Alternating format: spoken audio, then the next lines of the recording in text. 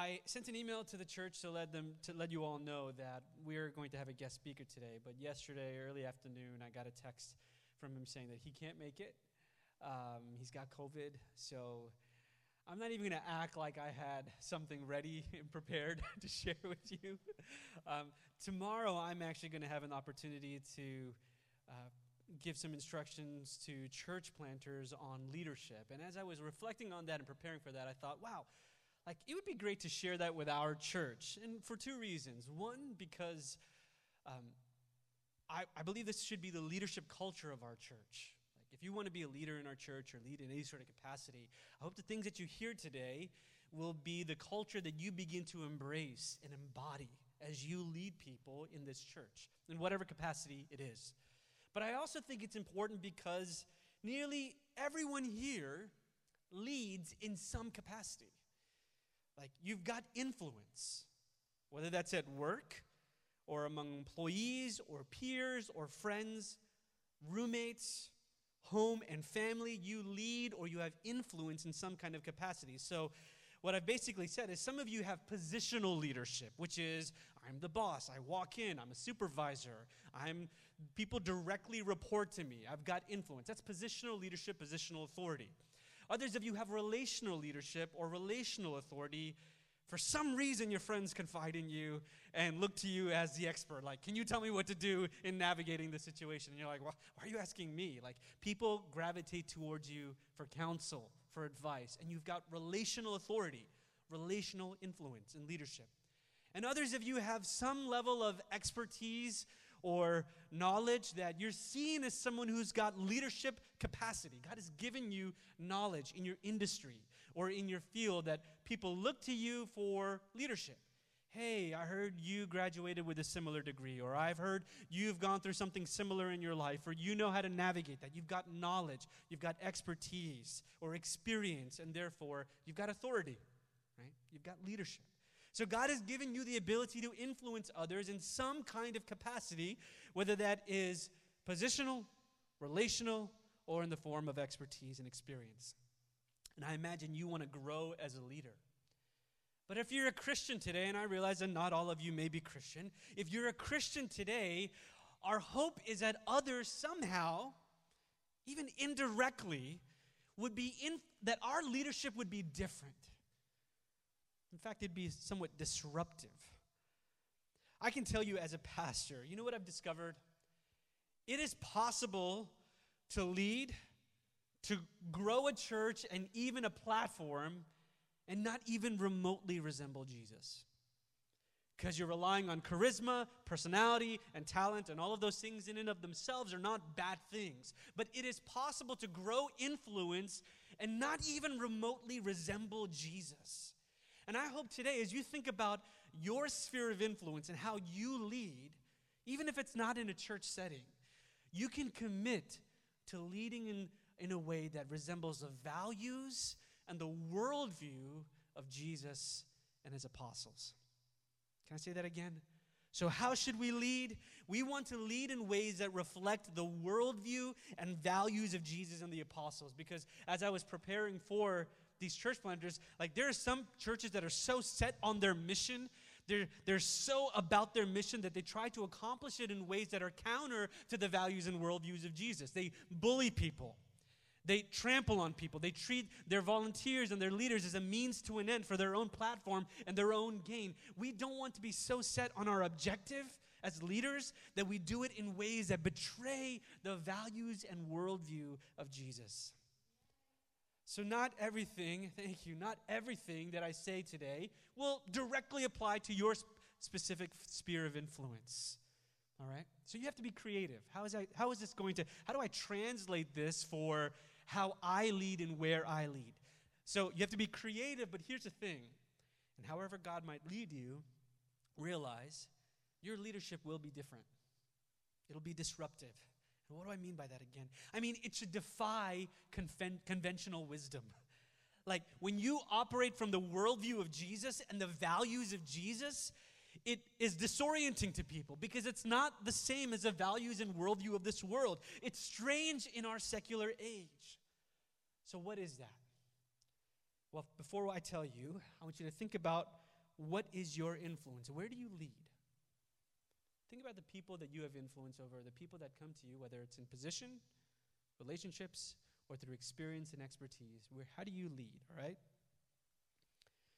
Now, how can we lead disruptively? All right. Here are 4 ways, and if I have time, I'll get to 5. Okay? 4 ways that we can lead disruptively. The first is this. We lead with dependence. We lead with dependence. Because most people today live with the illusion of independence. And so when they meet a leader who acknowledges their own dependence, that's a little disorienting.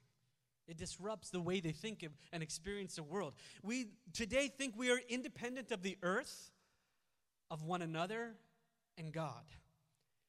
C.S. Lewis, in a letter to a friend, reflected on the ways, this is as it relates to the earth, okay? He writes in a letter reflecting on the ways that we have a different relationship to the place we live in than our ancestors had, okay? I know most of us are not from the U.S. or might be from somewhere else, but in general, we relate to the earth differently than our ancestors. This is from Jake Metter's book, What Are Christians For?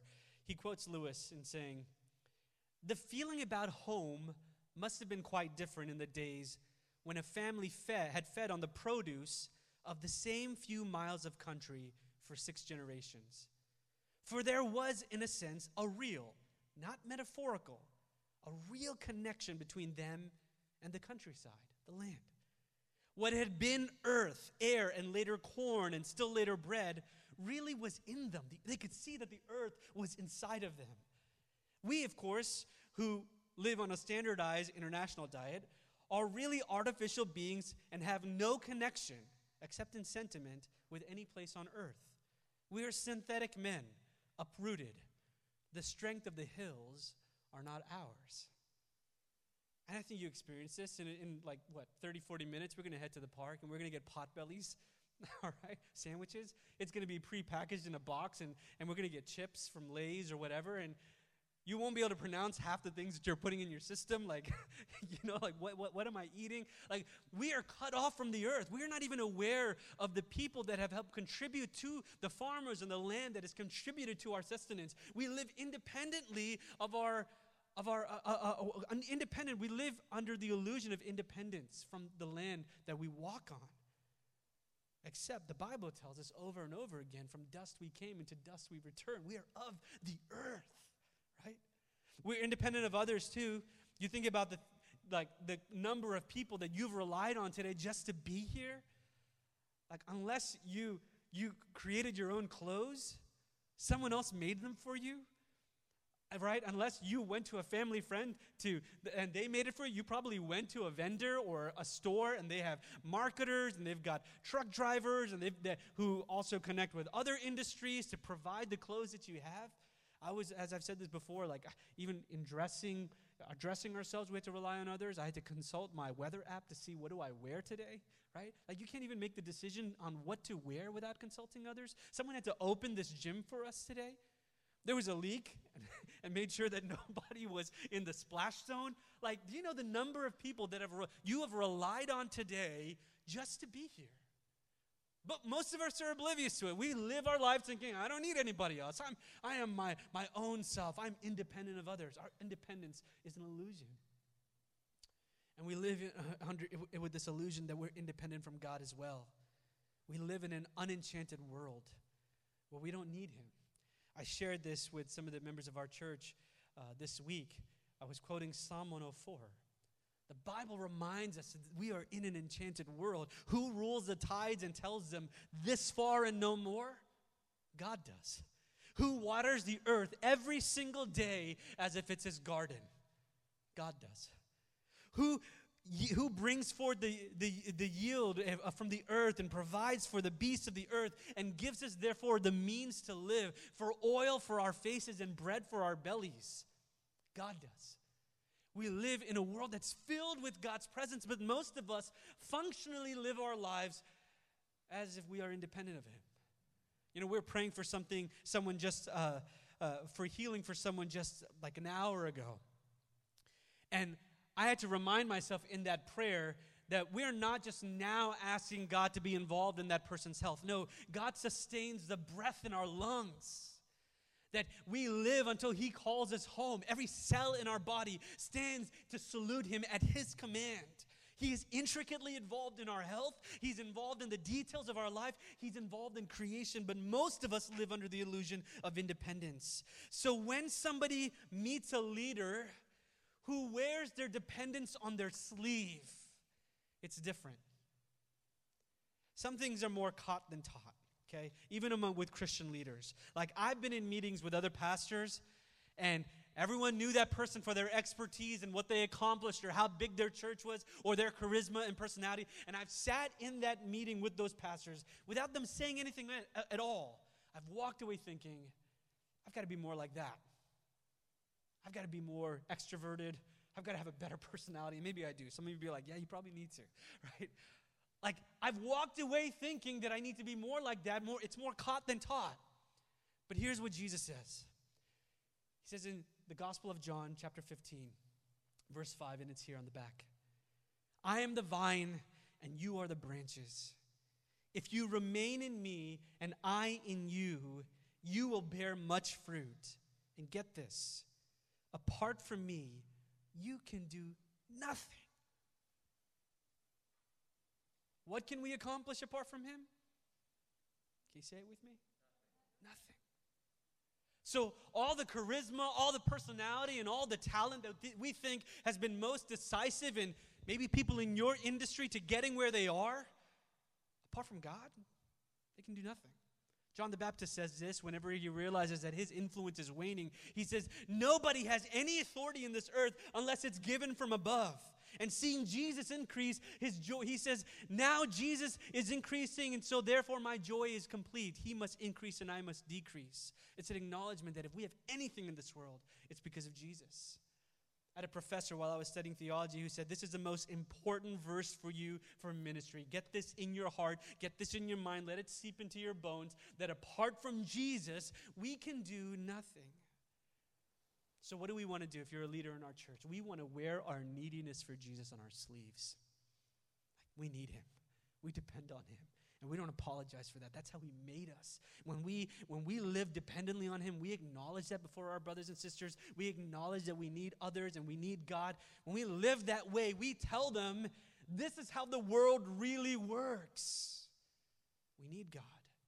We're dependent on him, and he's gracious to provide. So ask yourself today, when you lead, do you lead with dependence? And I know it's going to look different in your specific sphere of influence, but do you at least carry that in your heart, that you, apart from Jesus, you can do nothing? Do you embody that? Do you embrace that in your heart? Do you joyfully admit it? The second thing, we lead with a love for God's glory and others.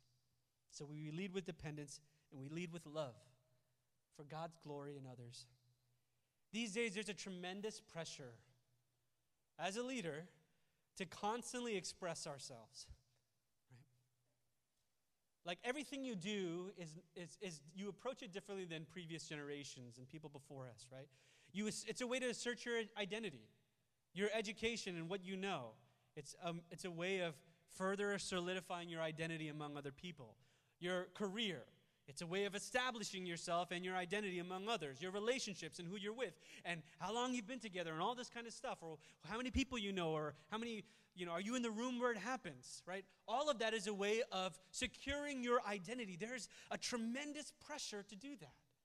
And therefore, especially in New York, because as you know, it's not about what you can do or what you know, it's who you know. There is a temptation to use people in leadership. The people who report to you or that you're influence over, you can sometimes see them as a stepping stone to where you need to go and where you want to go to further solidify your identity and express yourself. So when a person doesn't do that, doesn't use people for themselves or their own platform or their own influence, but when they lead out of love for God and actually love for the other person, it's like, wow, that's different. Like, you actually care about me. You're in this conversation, not thinking about how it's going to somehow serve you in the future, but you actually are listening to me, making eye contact. That's amazing. It's revolutionary. It disrupts our fixation with self-expression. This is what Paul says in Romans 1. He writes, it's the second section there in your handout, Romans 1, 21 through 23. For although they knew God, they neither glorified him as God or gave thanks to him, but their thinking became futile, and their foolish hearts were darkened. Although they claimed to be wise, they became fools.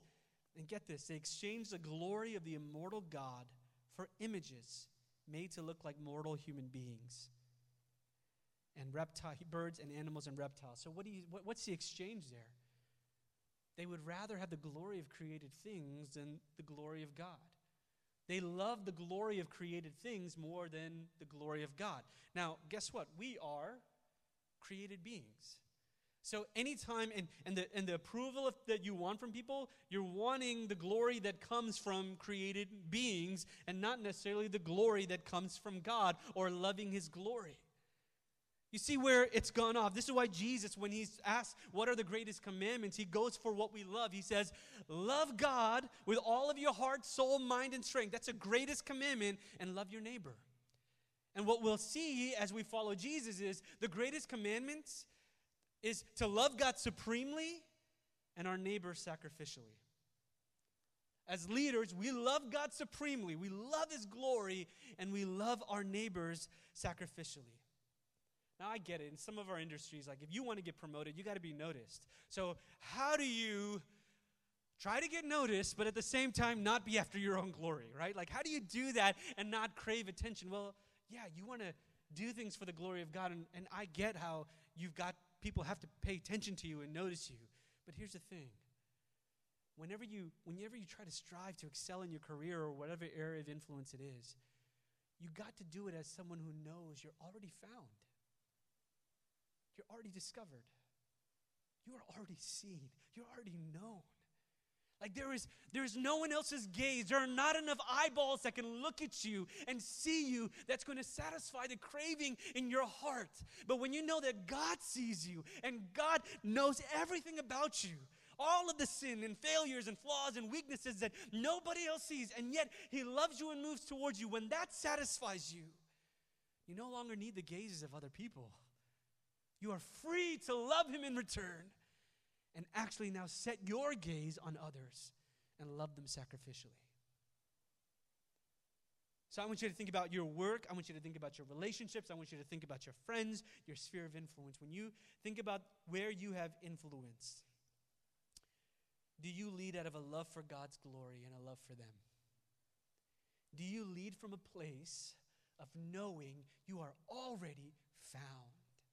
And from that place, you look to do all and be all you can be for the glory of God and the joy of others. How do we do this in our church as a church plant? How will we be committed to God's glory, loving God's glory and loving our neighbors? Here's what we'll do at every turn, because this is where it gets tested. We will defer recognition, because that's what we love.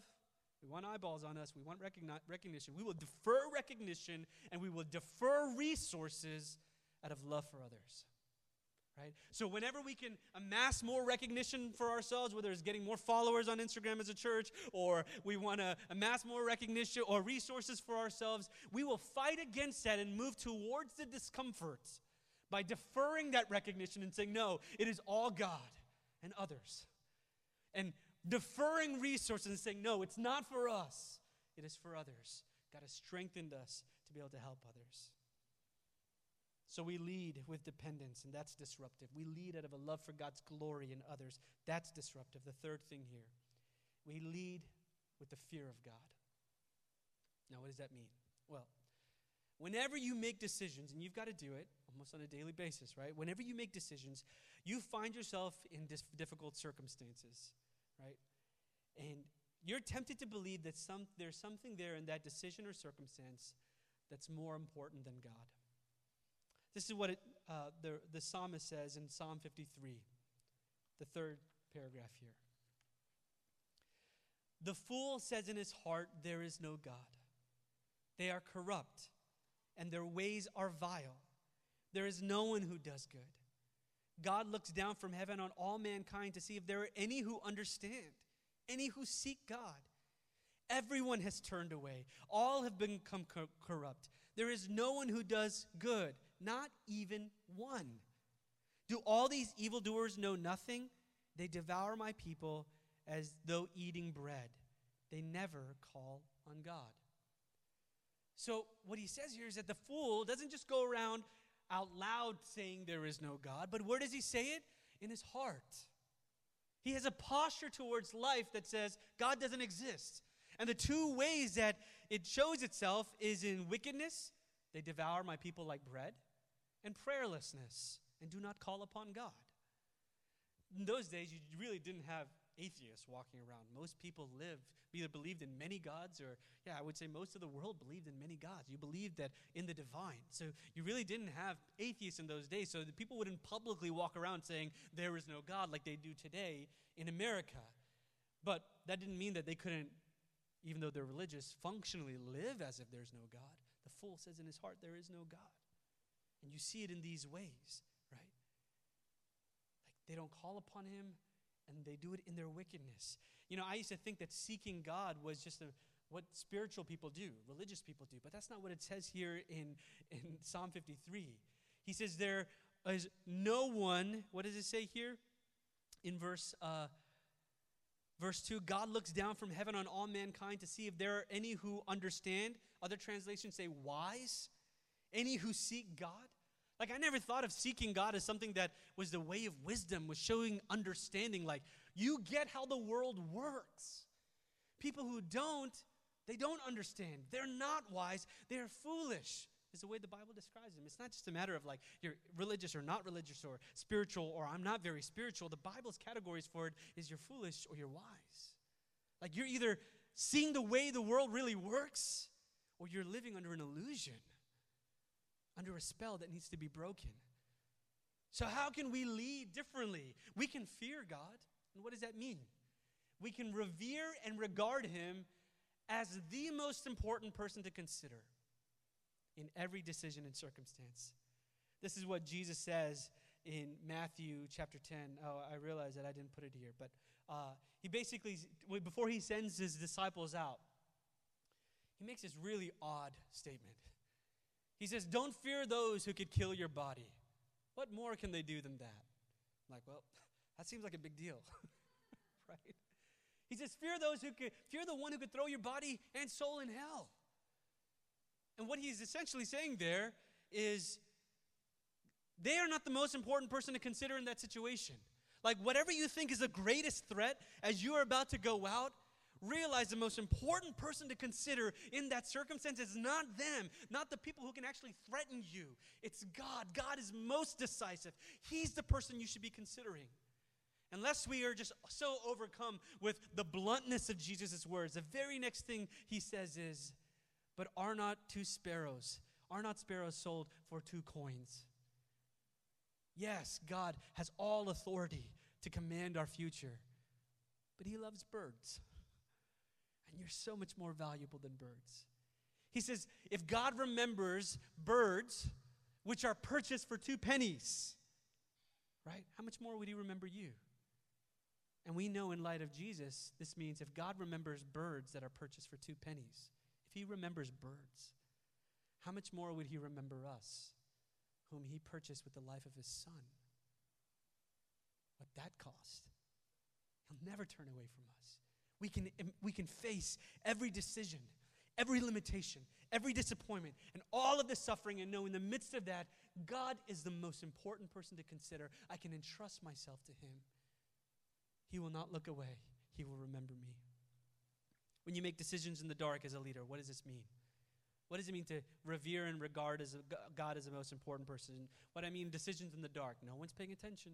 Nobody's watching. You can get away with it. What does it mean to fear God? Even if I can get away with it. Even if no one knows. God sees. He's the most important person to consider in this situation. I'm going to revere and regard him and treat him as that. When you make decisions in the light, right? Everybody sees and the pressure's on you and you've got to make the decision.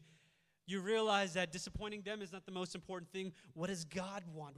Where is His wisdom? What is He saying? What will please His heart? That's to fear God. It's to regard Him as the most important person in that situation. When you face limits and you're not sure how to get past your limitations, whether it's at work or in other areas of your life, you still can trust in God. You can revere and regard Him. When there's disappointment and suffering, you can acknowledge God is in control, God is good, and He can redeem even this for your good and His glory. So ask yourself, do you lead with the fear of God? When you make decisions on a daily basis for those you lead or in your place of influence, or when you lead in our church, will you do it knowing that God is the most important person to consider? And if you do, guess what happens to the people you lead? When they see that, they realize integrity and character matters to you because you make decisions in the dark with the knowledge of God in mind. Character matters. They realize humility is important because you admit your limits and realize that God is the most important person to consider. When they know that you experience disappointment and suffering and you fear God, you also teach them to hope, to know that God is still decisive in the midst of that. As a church, I got to tell you, we have to cast vision. We have to raise financial partners. We have to call landlords and hope to get custodians to work with us. There's this constant feeling as a leader that you're always at the mercy of others. And you're always vulnerable to others and their rejection and them saying no to you. But in that moment, there's also an opportunity to say, no, the most important person is God. He's most decisive here. The last thing here. So when we talk about disruptive leadership, we lead with dependence. We lead with a love for God's glory in others. We lead with the fear of God. And finally, we lead with weakness. So today there's a myth that everyone experiences, which is that weakness and power can never go together. They're like opposites, right? And they believe that true power comes through arrogance and aggression. And Paul was criticized for this. He was criticized for being short. Amen? Right? I think he was bald too and had a unibrow. That's what tradition teaches. But he was he was not a very good preacher. In fact, in one of his letters to the church in Corinth, he has to address that he's put down for not being a very good speaker. And they actually accused him of suffering way too much. So what do you think Paul's prayer would be in the midst of that, right? Like if you're short, you've got a unibrow, you're bald, you're not a good preacher, the churches you've planted don't respect you, they're questioning whether or not you're an apostle and you're a really good leader because you suffer too much. Amid all of that, you know what God decided to do? He gave him a thorn. He didn't say, okay, you know what, I'm going to give you a few inches. I'm going to help your hair grow or you become a better speaker. And that, wanting to be better in your craft is not a bad thing. He's not going to say, oh, okay, you know what, they're accusing you of suffering a lot. Well, I'll show them. I'm going to let you go through a season of prosperity that shows everybody that I'm in your life and I'm with you. That's not what he did. He gave Paul a thorn. And in the midst of that, this is what Paul writes, the last section here. Therefore, in order to keep me from becoming conceited, I was given a thorn in my flesh, a messenger of Satan to torment me. 3 times I pleaded with the Lord to take it away from me. But he said to me, my grace is sufficient for you, for my power is made perfect in weakness. Therefore, I will boast all the more gladly about my weaknesses, so that Christ's power may rest on me. He goes from pleading about his weaknesses to boasting about it. I'm weak. I'll rejoice in it because this is the way we experience power. That is why, for Christ's sake, I delight. I have joy in weaknesses, in insults, in hardships, in persecutions, and difficulties, because when I'm weak, this is the avenue and the pathway that I am strong. Nobody sees the world that way. The only way you have power is if you put others down. The only way people will look at you is if you're prosperous. The only way people will see you and think you're favored is if you have no problems. But Paul embraced a different way of living. And he realized, no, the values of Jesus and the worldview of Jesus is different. And he wants to lean into that direction. And so he says, when I am weak, then I am strong. Is that how you see the world? Do you think about the limits you face as a leader in that way? Limitations you face. I was just sharing with a brother right before this that asked me how I'm doing.